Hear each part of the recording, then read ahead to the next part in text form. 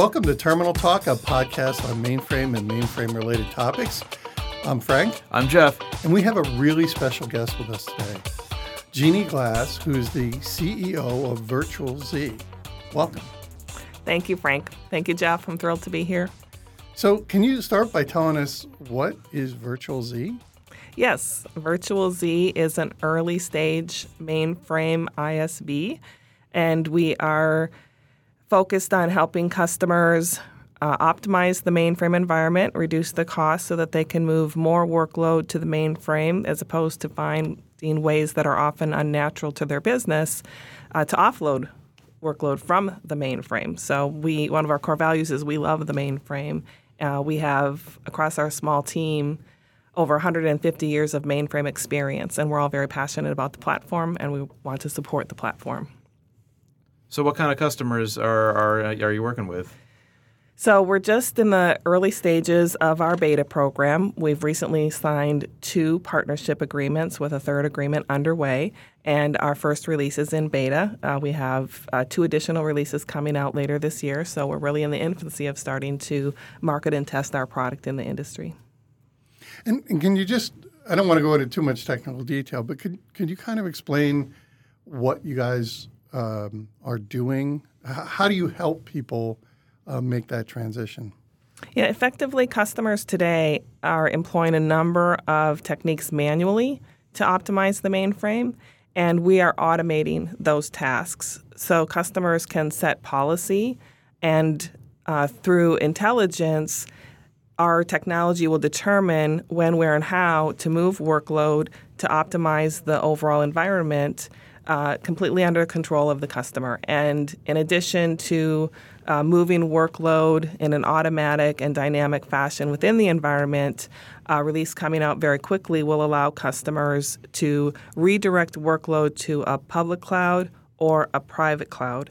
So that will enable organizations like Virtual Z, other ISVs, and end users to leverage the cloud to optimize the mainframe environment. Now, you said you're a software vendor, but it sounds like you're also doing a lot of customer interaction. We are. We started very early, in the development process to engage customers to inform our roadmap. And we've done a lot of benchmarking and validation through partners and end users alike. And people are pretty excited about this? We're very surprised at how excited customers are. I'm not. In particular with the cloud technology, that's really resonating. We're also getting quite a bit of attention because we are the first women-owned mainframe ISV in history, and that's also been really a surprising wave of attention and support for our product and our platform. Absolutely. Congratulations. Thank you. Yeah, we'd actually like to delve into that a little bit. How is it that you got here? What brought you to this? Probably up the Taconic. Well, I would say Virtual Z is a culmination of really my life-long relationships, friendships, personal and professional, my colleagues, my education, my work experience. It's all kind of converging and creating Virtual Z. And that goes back to, as a young person, having some family members suggest that I get into computing, which was at the time the last thing that I was expecting to get into, quite honestly. And so I took a programming course, and it turned out I was very good at it, surprisingly so. And other students were asking me for help. That's how I realized that I was good at it. And so I transitioned to the University of Wisconsin and joined their MIS program, which was a well-known program, and started my degree in management information systems. And as a result of that, 2 professors asked me to work as their teaching assistant. The CIO of the university asked me to work as his student assistant. And so I got work experience while my education experience, and it all was centered around the mainframe at that time. And I loved it. Like I said, no one's more surprised than me how much I enjoyed COBOL programming. And just moved my career in that direction through those relationships. Got my first job out of college with the state of Minnesota, And then I moved to California, worked with some venture capital firm, startup companies there, and ended up at Computer Associates and spent 11 years there. A lot of the relationships that I built during that time are present at Virtual Z today. We have Vince Ray, who you may have heard of, is our Chief Technology Officer. Mark Sokol, creator of Realia COBOL. Mark Combs is well known in this industry. So we really have kind of a powerhouse of mainframe experts who have come together to create Virtual Z. And what happened is I had an idea for Virtual Z. I've been told since I was a young person that I should start my own company. And that's a scary venture to take on, and I started asking this team of people if they would be interested in working together. And it turned out that Vince had a similar idea many years ago, and so our two ideas converged, and then we built a team now, and less than a year later, our product was in beta. Wow. So you said you didn't think that computers was going to be the thing that you got interested in. No. Do you remember what you originally thought you might be going off into? I had one of those. I was a little bit of everything. Okay. Yeah, let's not go there. All Let's right. cut that one out. All the best people are. I'll tell you if you cut it out. Okay. I was going to be a chiropractor. I was going to be a nun. I was all I was all over the map. I couldn't figure it out, and that's why I think my family just finally said, whatever you do, computers are going to be there. So just go into take some computer classes, and then you'll figure it out. And Right. it turns out that was the thing. But I think it's, you brought up something I think is really important, that you went into something that was definitely scary in this space, right? Mm-hmm. You said, you were working in CA, right? Mm-hmm. Had a great job in CA, Mm-hmm. and you said, I need to start my own company. Mm-hmm. And so what was that like? How hard was it to make that transition? It was hard to make the decision to start making the phone calls and ask if my friends and colleagues would be interested in working with me. And it took a lot of encouragement. And quite honestly, one of my friends, when I was saying, "Look, I think I'm gonna do it," and she said, "Please do. I'm tired of hearing about it." And that was really the impetus that I needed. I'm like, "You're right. I need to stop talking about it, and I just need to do it." And I picked up the phone and called one of my co-founders and asked if he would be willing to participate. And what was foundational for me in thinking about starting my own company was it had to be women-owned. So as I was making these phone calls, I was being very clear that the business has to be women-owned.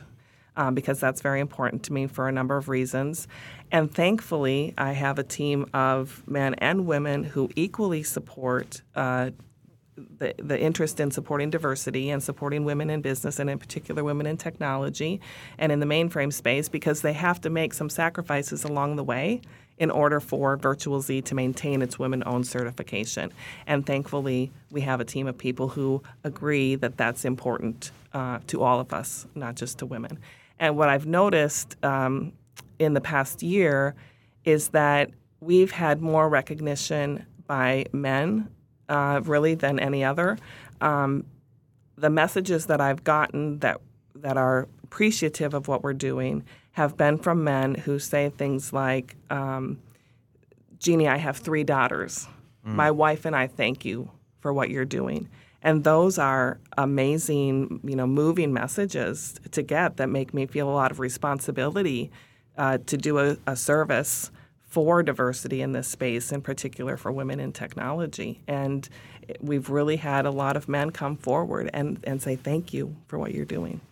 Yeah, I think it's a really important, valuable thing. I mean, we look around our site and wish that there was a more diverse group. This particular technical environment tends to be very white male heavy. So seeing that diversity, and I think it's really important because it brings a whole different perspective. And without that perspective, we miss a little bit. That's right. We all do. I will tell you, as a senior level executive in this space, I have been often the only woman in the room. Me and 20 men working together to make decisions. And that is a miss in terms of the quality of decisions that are going to be produced. And often the men were very much the same. I was the diversity in the room, period. You're in a room where you're the only woman and all guys. How intimidating is that? It wasn't intimidating for me, but it was sometimes awkward. For example, for team building events. The team building event was always golf. And I golfed for a long time, but I don't golf anymore. And so I was the only one who didn't golf. And, I shouldn't say that because there were other men that didn't golf, but it was always kind of, what are we going to do with Jeannie? And you could tell that there was just some awkwardness because I was the only woman in the room. And they were always trying to struggle to make me feel welcome and make me feel comfortable. They were always supportive. They were concerned. They were kind. There wasn't ever anything that was unprofessional. It was just awkward. And just that awkwardness being there it takes away from trying to get work done. And It does. And I think the part that we miss without having diversity in a room, besides the creativity and the diverse thought process that creates innovations and so forth, is, statistics prove that if you're alienated or separated, you experience the same emotions that bullying produces. And so there's a real emotional impact when you're separated in any way.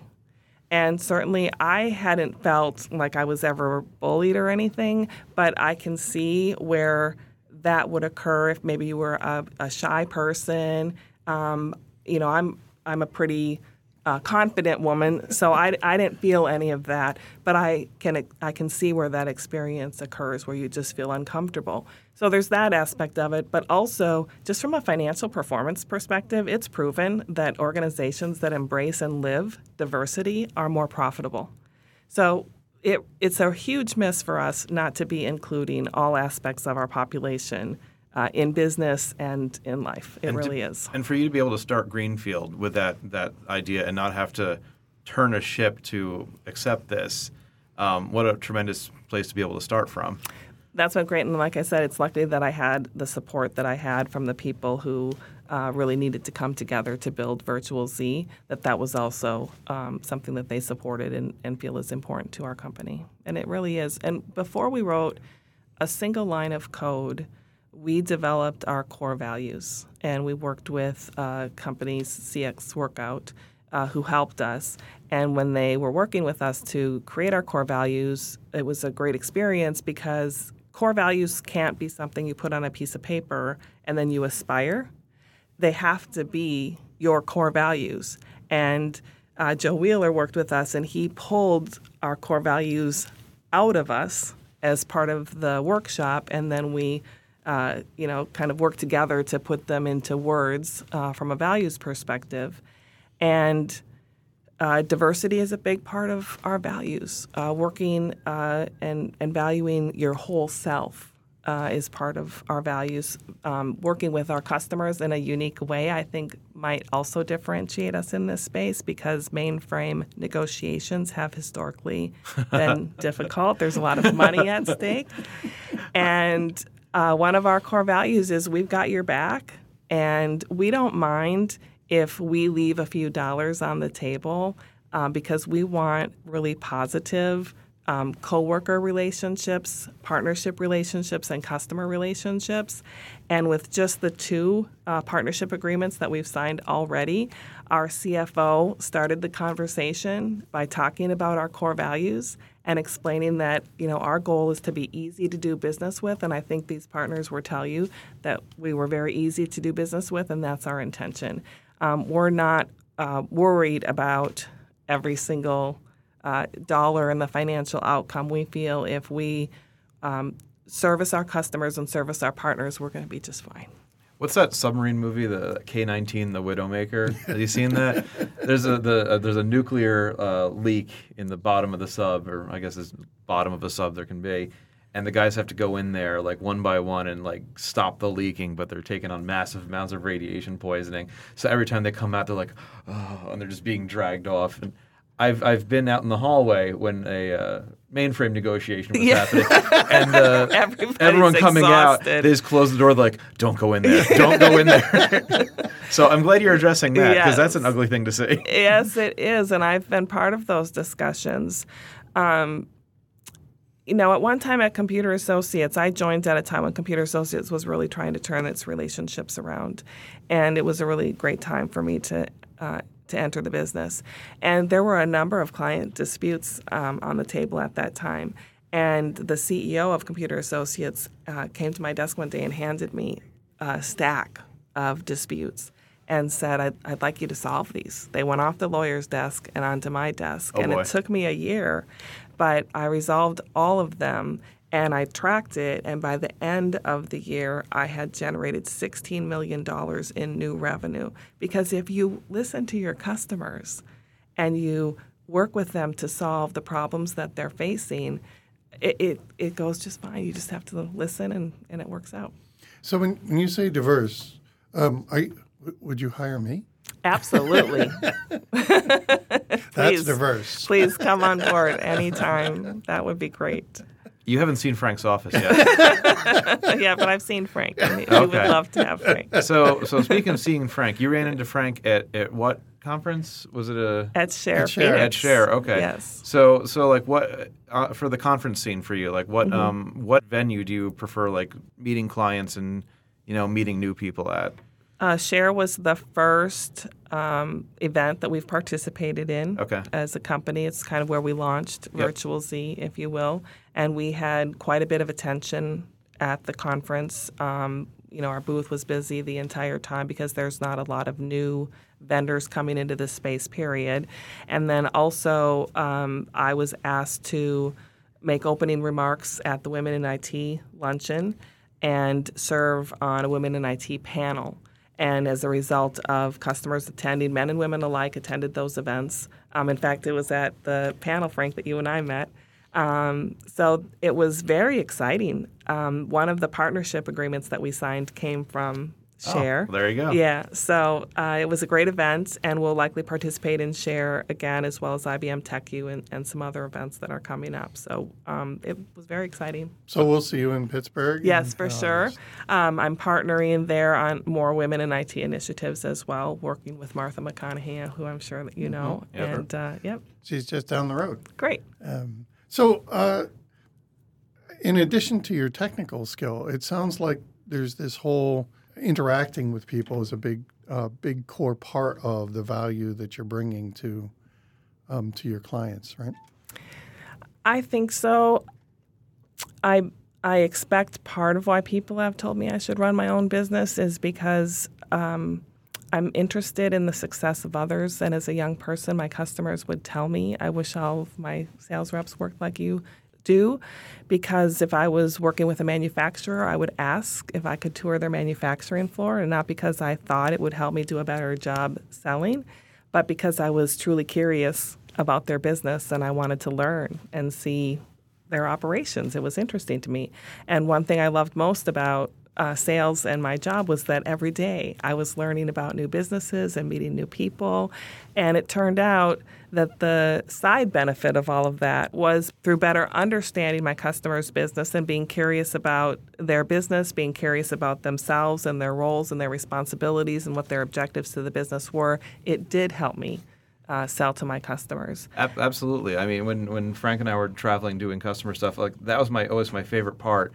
Was like the breaks and walking to and from the conference rooms. It's seeing like the posters up on the wall, seeing what people are talking about, and like if you're at a vehicle manufacturing plant or something like that, you can kind of like, okay, this is what's important to these people, and you have a better insight of the industry just from that, and you don't get that in a vacuum in an office. That's right. Right, or in a meeting room. And we were very lucky. We were in Bentonville, and they took us to a distribution center, and we got to see. Here's a a huge warehouse floor that's managed by a Z, and watching the packages move and be Right. redirected, and it's very interesting It to is. see that kind of And thing. that had been described to me like at least 5 times prior. I'm like, okay, distribution center, it's a warehouse. It's a warehouse. Until you see the logistics that go into it, like, oh, okay, I absolutely see how mainframe fits in here. I get why this is a hub of everything. Yeah, That's right. Seeing is believing. It's Yeah. exciting. I just invented that saying. Right here on Terminal Talk. I'm so glad I was here for that. So Mark the date. You said that you spent a lot of time in CA selling. Mm-hmm. How hard was it to go from a technical education to be a technical person and move into that kind of sales role, which is fundamentally different? Yeah, that's kind of a funny story. So when I was working for a startup company in the Bay Area, I was a technical trainer, and I was taking laptops apart, and I was teaching people how to fix them. And one day, the head of sales for that company came to me and said, "Jeannie, you're a salesperson. We're moving you into sales." And I had a horrible vision of salespeople at that time. And I was like, I would never be a salesperson. Glenn And he's- Gary, Glenn Ross. ABC? Right, I was happy right where I was. And he said, no, here's your business cards. And he literally had already made business cards, and they literally did move me into sales because he had been watching how I was training people, and I was really selling them as I was training them. I was giving them kind of the feature, the function, the benefit, and then you can do this and imagine this. And he saw in me that I was a consultative salesperson, and he did move me into sales. And I was completely intimidated, but I did well, and I've been in sales ever since. And it turns out that is really what I love to do, is to learn about businesses, learn about people, and then find ways to help make things better. So you're shifting the narrative just on what sales is based on how you would personally go at it. I think so, and I've been told by customers often enough that I listen to them in a way that they're not used to being listened to. And I think as a manager, so many years later, you learn about yourself over time. I like to ask members of my team what's important to them personally, so that as we're working together, I'm helping them get to where they want to be. And it's not always right to assume that people who work for you want your job.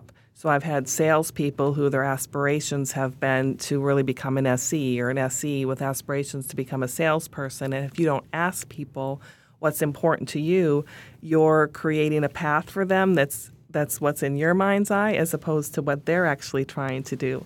And one of my favorite stories about that is I once asked one of my sales representatives what his personal objectives were, and he kind of stuttered. And I said, I don't care what it is. You can just tell me. And if you don't want to, that's fine too. But I don't care what it is. And he said, I want to be a deacon in the church. And I thought that was a great answer, because now I knew what he was trying to do was save enough money so that he could retire and join his wife, and they were going to go work on missions and things. And it was an awesome transformation in our relationship, because I was really then able to work with him in a way that was important and valuable to him, which made him a strong contributor to the team as well. It was fantastic. There's I don't know if Frank, if you picked up on this, but you said when you decided you're finally going to do it, you start your company, you called up your friend and he said, I'm going to do it. And they didn't say, like, what, buy a boat, adopt a dog. They knew right away. And they're probably just like, yeah, I know, do it. Just do it. It's so funny you say that, because he immediately said yes. And I had to say, well, don't you want to think about it? He said no. And I said, okay, well, now I have to think about it. And then we made more phone calls, and here we are. Yeah. Hey, wow. It doesn't get much better than this. It really doesn't. It really doesn't. Sit in Poughkeepsie on a Friday. Well, and I meant to ask, like, where are you based out of? Like, where did you come in from? We're headquartered in Minneapolis, in my hometown. Okay. Convenient. I don't know. now the business doesn't seem quite as interesting. Yes. Seems a little colder. Can't wait for Chad to listen to this. Right. I meant to say we're headquartered in Poughkeepsie. That's that whole diversity thing. They actually even take people from Minnesota. That's Yeah, right. Have you brought on anybody who's like new or newish to the platform? Yes. Thank you for asking. We have several contractors that we work with. So, for example, we just hired an expert in SEO as a contractor to help us. And in our first conversation, we always cover our core values and make sure that we have a cultural fit for the company. And then we move into the technology. And this person had zero mainframe experience, but they're an expert in SEO. And when we started explaining that the mainframe, powers any transaction relative to airline reservations or retail or insurance or banking, their eyes, just widened. They had no idea. And on their own accord have started researching into the mainframe space and listening to things like podcasts and webinars and really got excited about the platform. It's kind of an unknown platform. It's the weirdest thing. Yes. It's the most prevalent but the least known That's about. exactly right. That's exactly right. So we've had several contractors, I think, really get their eyes wide open when they learn about what the mainframe does for all of us every single day. Awesome. Yeah. I'm glad they're listening to podcasts too. Yes, that's right. So like a 1 in 3 chance it's ours. I think it's 100% chance now when I get back. Yeah, people be hating us then. So how do you bring somebody like that up into understanding what the mainframe is underneath, right? Is there? Do you guys have an education path, or is it more? We don't have a formal education path because we're so small. And we have such a team of experts that just kind of through pointing people to things like podcasts and YouTube videos and some basic surveys and things like that talk about how the mainframe is used and where it's used. That's been sufficient. And then pretty much I know that these contractors have gone out and done self-study because they've made comments about it back. So. It sounds like then you're kind of going the contractor route to get started. Yes. Do you see growing the company with employees too? And Yes, we do. We're self-funded right now. All of the owners, we're all investors equally in the company. So today it's really a bootstrap. But as the products come to market, we'll definitely need to fund the company so that we can staff the company for growth. And you said it's fully women owned. Correct. How hard was it to get that initial funding going in that community? So we're WebBank certified. You can become certified on your own, but WebBank really smooths the process for you. And there's several additional certifications that you can get. We've also earned our Supplier Clearinghouse or CPUC certification, and we'll have our WOSB certification this fall, which is the federal government certification. So once you have your baseline certification, it eases the process for the additional certifications. It took us about 6 months to receive our certification, and for us it was fairly easy because at the time we just had 2 owners. We now have 7 co-owners, so when we go for recertification, we'll probably have a little bit more work to do. But they make it very easy. It's a recipe. It just takes time. But it's easy to convince them of this business model is really where I was going. So because of our background and experience, a lot of the hoops that you have to go through are to prove that you're truly capable of running this business. Which I am. My resume shows Sure. I clearly am qualified to create and run this business. They do make annual visits to the office space and make sure that only women can be for that meeting, so that you can't have somebody else talking about the business. The women need to be able to talk about the business so that they can prove that it is, in fact, their business. So if that's what you're asking, that was the kind of qualification process we had to go through to prove that we were a women-owned business, and you have to do that every year. Anything? So you were at Share, and obviously you're going to be in Pittsburgh too. Anything you saw there that like caught your eye that like, ooh, I'm going to follow up on that? Besides Terminal Talk. Right, obviously. Terminal Talk for sure. That's going to be a drop on one of these buttons. Well, one other exciting thing that came from our time at Share is IBM Systems Magazine, IBM Z. Their May-June issue was focused on women and young people in the mainframe. Oh. So they profiled Virtual Z, our Chief Marketing Officer, Lisa Wood, and myself, in their Beyond the Box column. And so we worked quite closely with the team at IBM Systems Magazine. We also worked with Martha through Marist College on the Women in IT initiatives. So when we got back, we realized that these two communities were working on the same initiative but separately.